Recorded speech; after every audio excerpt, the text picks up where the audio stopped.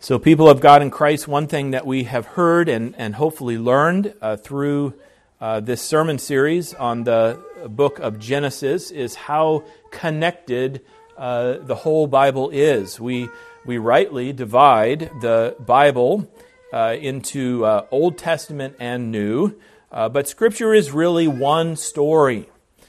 Even more, it's a wonderful story with God as the storyteller.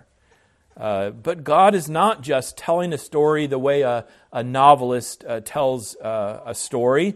If a novelist writes a book, he might be just making the story up. And that's fine. That's the way it should be, or at least it can be.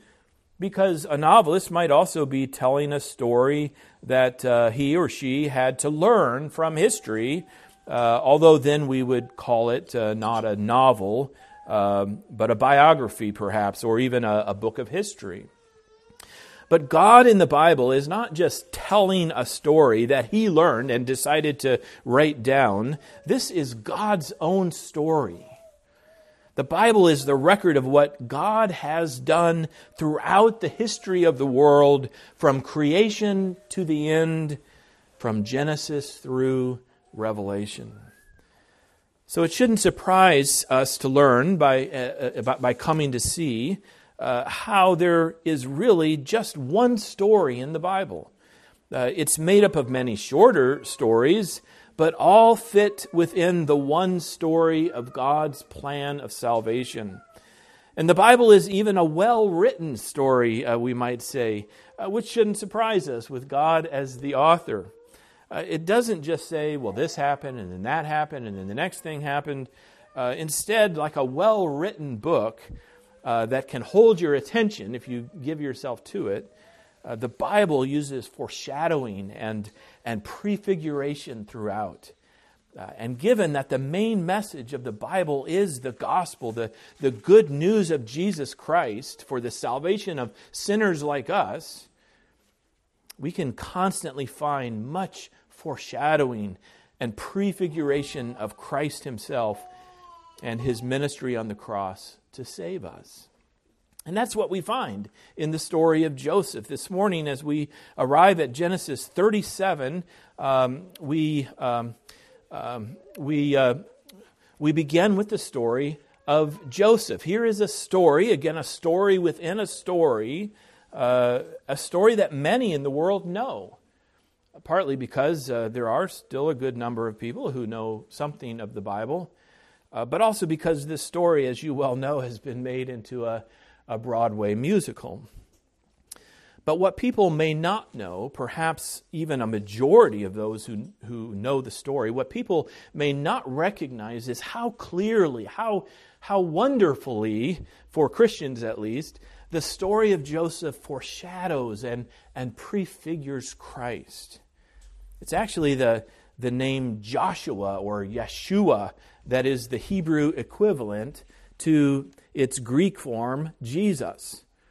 But it's Joseph, I think, who foreshadows and prefigures Christ the more. Joshua certainly foreshadows Jesus as he leads God's people into Canaan and rallies the armies of Israel to take possession of the land promised to them by God. And yet Joseph, especially by way of the details of his life, Joseph gives us a picture of the promised one, the Savior promised by God and foreshadowed along the way through the story of redemption. I would say this is going to be fun, but fun is such a shallow word these days. So let me say, I think this will be enjoyable, very delightful for us as those who love Christ to begin this week, and hear over the next several weeks, the Lord willing, the story of the life of Joseph. The first point is a beloved son. And right out of the gate, right, we can hear the connection. Joseph was the beloved son of his father Jacob. Jesus is the beloved son of his Father in heaven. The first two verses of Genesis 37 make the transition for us from Jacob to Joseph. Verse 1 records, Jacob lived in the land of his father's sojournings in the land of Canaan. And that statement matches up, you might recognize it, with what we recently heard of Esau departing to live in a land away from his brother and leaving the promised land to Jacob. There's that old saying, if you can't beat them, join them. But Esau didn't have that option. He came to know that he couldn't beat Jacob. The covenant blessings of God belonged to his brother, and he left, which sets up this statement, Jacob lived in the land of his father's sojournings in the land of Canaan. But then the transition in verse 2, these are the generations of Jacob. Joseph, being 17 years old, was pasturing the flock with his brothers. And verse 4 brings us to our first point. Now Israel, that is Jacob, loved Joseph more than any other of his sons because he was the son of his old age. So Joseph was the beloved of his father Jacob, even as Jesus was the beloved of his Father in heaven. It was at the baptism of our Lord, at the end of Matthew 3, when we are told that a voice from heaven said, "This is my beloved Son, with whom I am well pleased." Here, by the way, is one of the clearest revelations of the Trinity, the triune being of God, that He is one God in three persons, Father, Son, and Holy Spirit. Even as the divine Son received the baptism of John, the Holy Spirit descended upon Him like a dove and rested upon Him, and the Father spoke from heaven, saying, "This is my beloved Son, with whom I am well pleased." Again, we hear it in the account of Jesus' transfiguration in Matthew 17. Matthew 17, verse 5, records, "Behold, a bright light overshadowed them, and a voice from the cloud said, 'This is my beloved Son, with whom I am well pleased. Listen to Him.'" Even more, by way of such references, surely known to the church in her earliest days. So the Apostle Paul writes in Ephesians 1 verse 6, "of the glorious grace of God with which He has blessed us in the Beloved." And again in Colossians 1:13, "He has delivered us from the domain of darkness and transferred us to the kingdom of His beloved Son." So what is the significance of Jesus being not just the Son, but the beloved Son of the Father?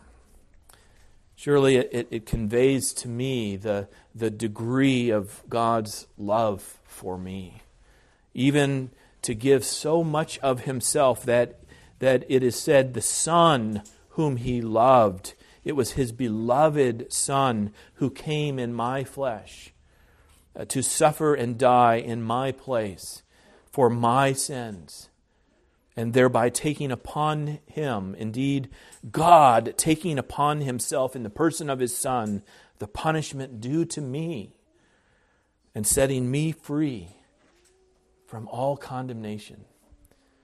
It's finally what Paul means when he writes in Ephesians 3 about his prayer for all believers, that they would have strength to comprehend with all the saints what is the breadth and length and height and depth of the love of Christ that surpasses knowledge. If you ever get hung up on the teaching that God loves you as you are in Christ, in other words, if we ever want to complain, why can't God love me for me? Why does it take Christ for God to love me? Well, just remember this, that yes, God loves you as you are in Christ, but He gave His beloved Son for you out of His love for you as a sinner. So let us humble ourselves before the love of God. Would we have God love us more than the Father loves the Son? And yet He gave His beloved Son, even to the sacrifice of the cross, so that we might be saved. But going back to Joseph, the beloved son of Jacob, and here's the point to see that as much as we see of Jesus in Joseph, yet this is not an allegory. We want to be careful not to make it an allegory, which is to say this is not a story in which every aspect of the story matches some greater reality. The reason Jacob loved Joseph was, as verse 3 makes clear, because he was the son of his old age. The other reason, not explicitly mentioned here, was that Joseph was the son of his beloved wife, his favorite wife. But the reason God the Father loves his Son is, first of all, because he loves himself. And as Jesus himself said, he and the Father are one. Here is the mystery of the Trinity, that even as we make a distinction between the Father and the Son, and we make that distinction because Scripture makes it, yet even so, there is only one God, as God's Word also makes clear. The liberals make this mistake as they complain that an earthly father does not give his son to die for others. So wouldn't that be child abuse, they say. But what they deliberately seem to ignore are the words of Jesus, I and the Father are one. The cross was the sacrifice for sin made by one God on behalf of his people. And even as the Father gives the Son whom he loves, and even as the Son willingly took the saving work upon himself to do, so we are meant to understand. May God give us by his Spirit to understand truly, truly how great is the Father's love for us. It is indeed a love that surpasses knowledge. But we also see Jesus and Joseph in this, that he was a boy with the sons of Bilhah and Zilpah, his father's wives. That seems like a strange reference, and it is strange in a way, because why is there no reference to Leah? Rachel, we know, is dead, having died in childbirth as Benjamin was born. But why are Jacob's wives only listed as two, Bilhah and Zilpah? It would seem to make a distinction, or it would seem to show us that a distinction was being made within the family between the sons of Jacob born to his actual wives and the sons born to his servant wives. Only here is Joseph growing up and working with the sons of the servant wives, even though he was the son of the favorite wife. It was probably because of his young age to be assigned to work with the sons of Bilhah and Zilpah. But we can see, can we not, in this, that although he was the beloved son, even the beloved son of God the Father, yet Jesus humbled himself. He visited the temple, do you remember, as a boy, and he established, he showed where he might have spent his life. But when he began his ministry, where did he go? Did he go to the temple and claim a place there? No, he went to the shores of the Sea of Galilee, and he called 4 fishermen to be his first disciples. And later he would call others who were also very common men without impressive reputation, including a sordid tax collector named Matthew. Then we see Jesus and Joseph by the work that Joseph did. He was a shepherd. And here the condescension and humility of Christ fits not only with Joseph as a shepherd, or with Joseph as a shepherd, but with God himself as a shepherd to his people. As much as we see Jesus in Psalm 23, we've recently talked about this several times, as much as we see Jesus in Psalm 23, we also need to see that when it says, the Lord is my shepherd, again, it's Lord in all capital letters, which means that it's actually saying Yahweh is my shepherd. So here is God, long before the coming of Christ, condescending to take the lesser role, in many respects, even the least role of a shepherd, revealing himself as a common laborer, taking care of his people day by day.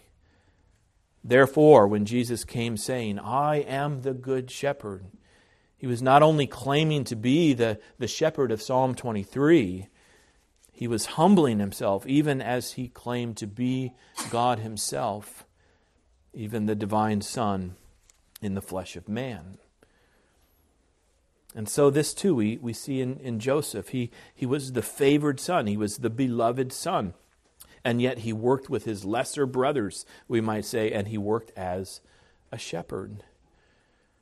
However, there is reason to understand from the text that he was the one in charge of his lesser brothers, even as Jesus was Lord and Master to his disciples. Some scholars comment on this passage, suggesting that when Jacob brought the bad report to his father, when Joseph brought the bad report to his father Jacob concerning his brothers, that he was simply doing his job. He was in charge. He was the foreman, we might say.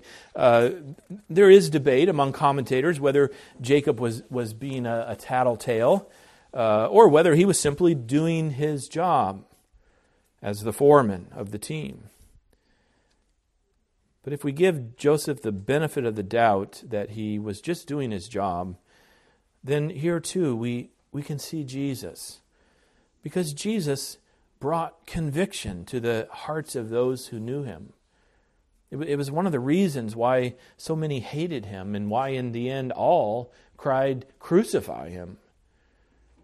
It was much like we don't like to be around people who are better than we are, because it makes us feel small and it accentuates our own weakness. Jesus was the only man who ever lived a perfect life. He was the beloved Son, and he was also the righteous one, as the Apostle John calls him. Well, next we are told of the dreams that Joseph had. The second point is Joseph's dreams. Two dreams, both of them with the same meaning, a meaning that did not escape the brothers and even Jacob himself when Joseph told them his dreams. In the first dream, Joseph and his brothers were binding sheaves in the field. Maybe especially for the sake of the children, a sheaf is a bundle of wheat or perhaps some other grain after it is cut from the ground. The ripened plants are cut with a long swinging blade so that the plants just fall over, and then they need to be gathered and tied together. It's like if you spilled a box of pencils and then pick them up, holding them in one hand while you put a rubber band around the bundle of them with the other hand.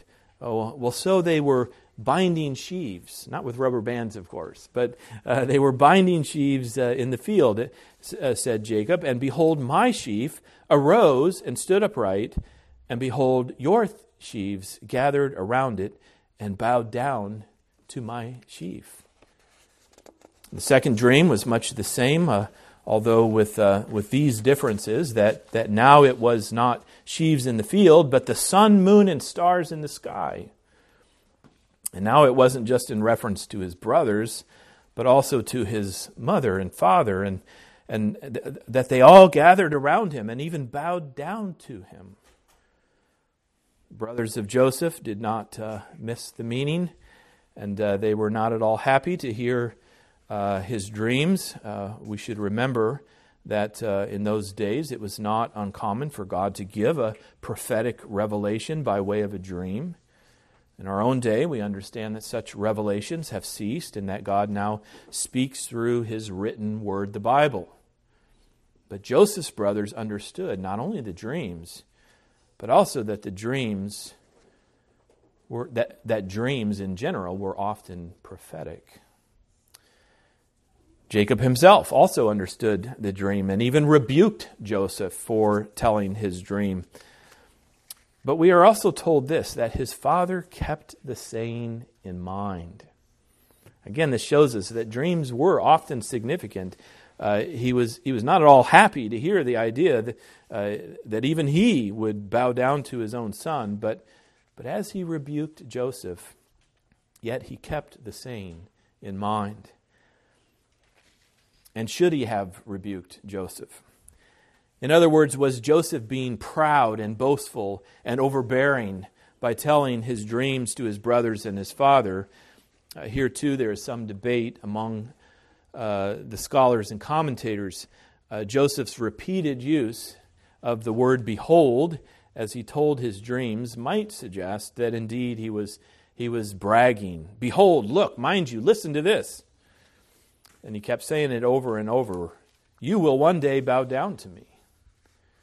It's just that it could have been otherwise. And the text doesn't make it abundantly clear. Joseph might have simply been disturbed by the dreams he had and wanted to see what the rest of his family thought.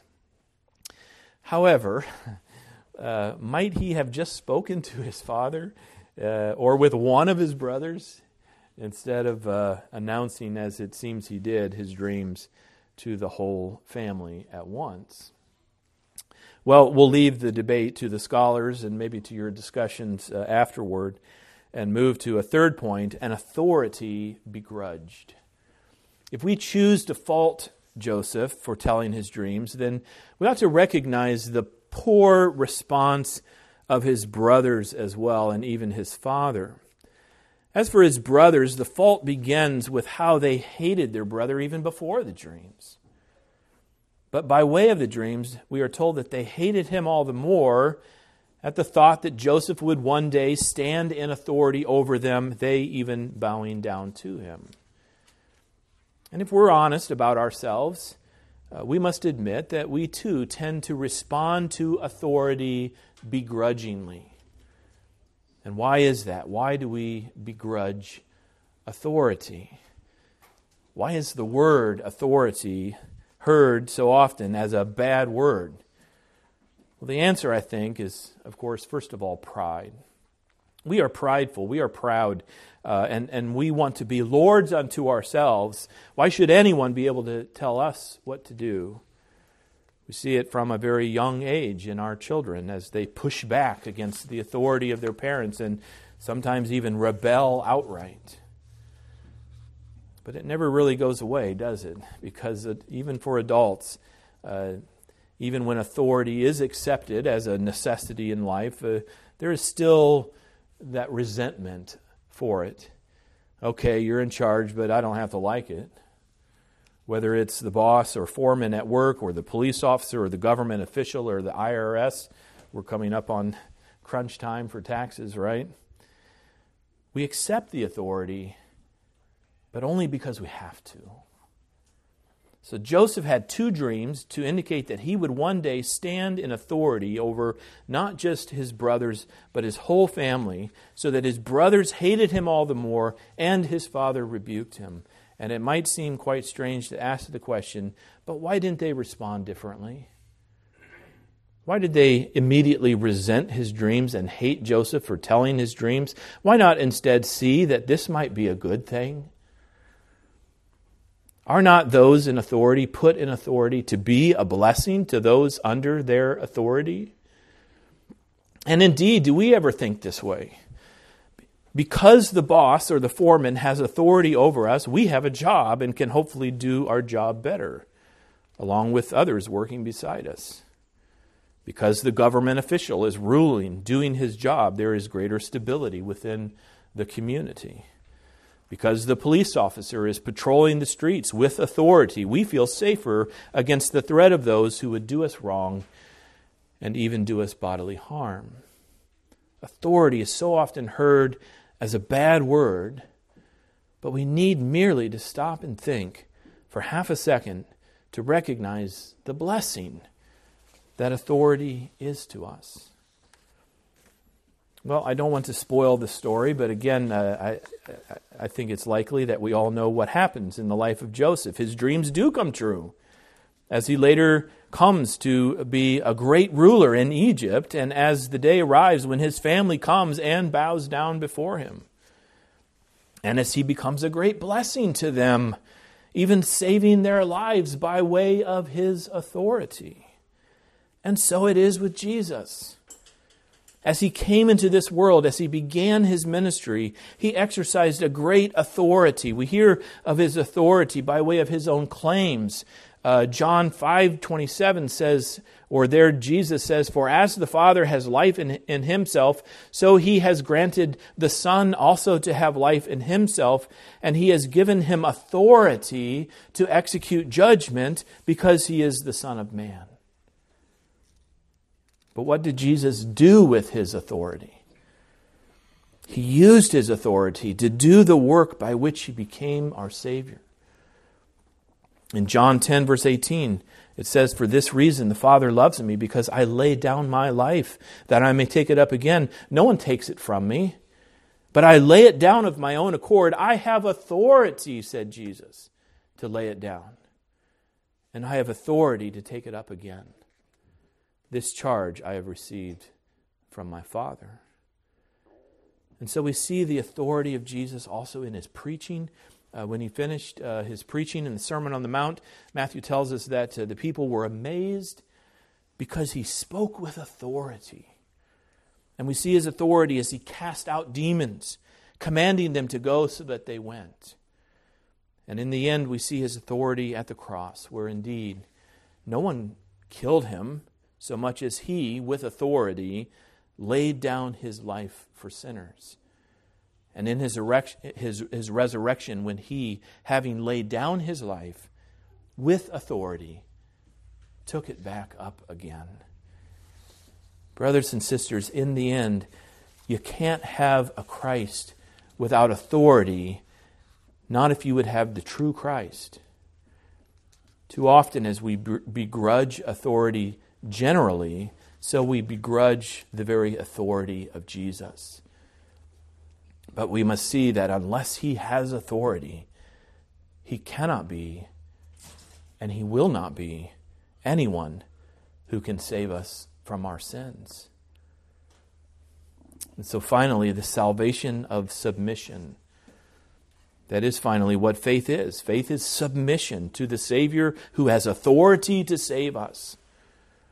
At its core, saving faith is submission to the authority of Christ. We cannot have Jesus as our Savior without bowing down to him, without recognizing and acknowledging and confessing his authority over us. And why wouldn't we gladly submit to his authority when it's by his authority that he saves us from our sins? It's because of our pride. In fact, our pride is so great that left to ourselves, we will go our own way along the pathway to hell, rather than have to submit to Jesus as our Savior. We want to be Lord unto ourselves. We are wise in our own eyes, and we want to be Lord over our own life.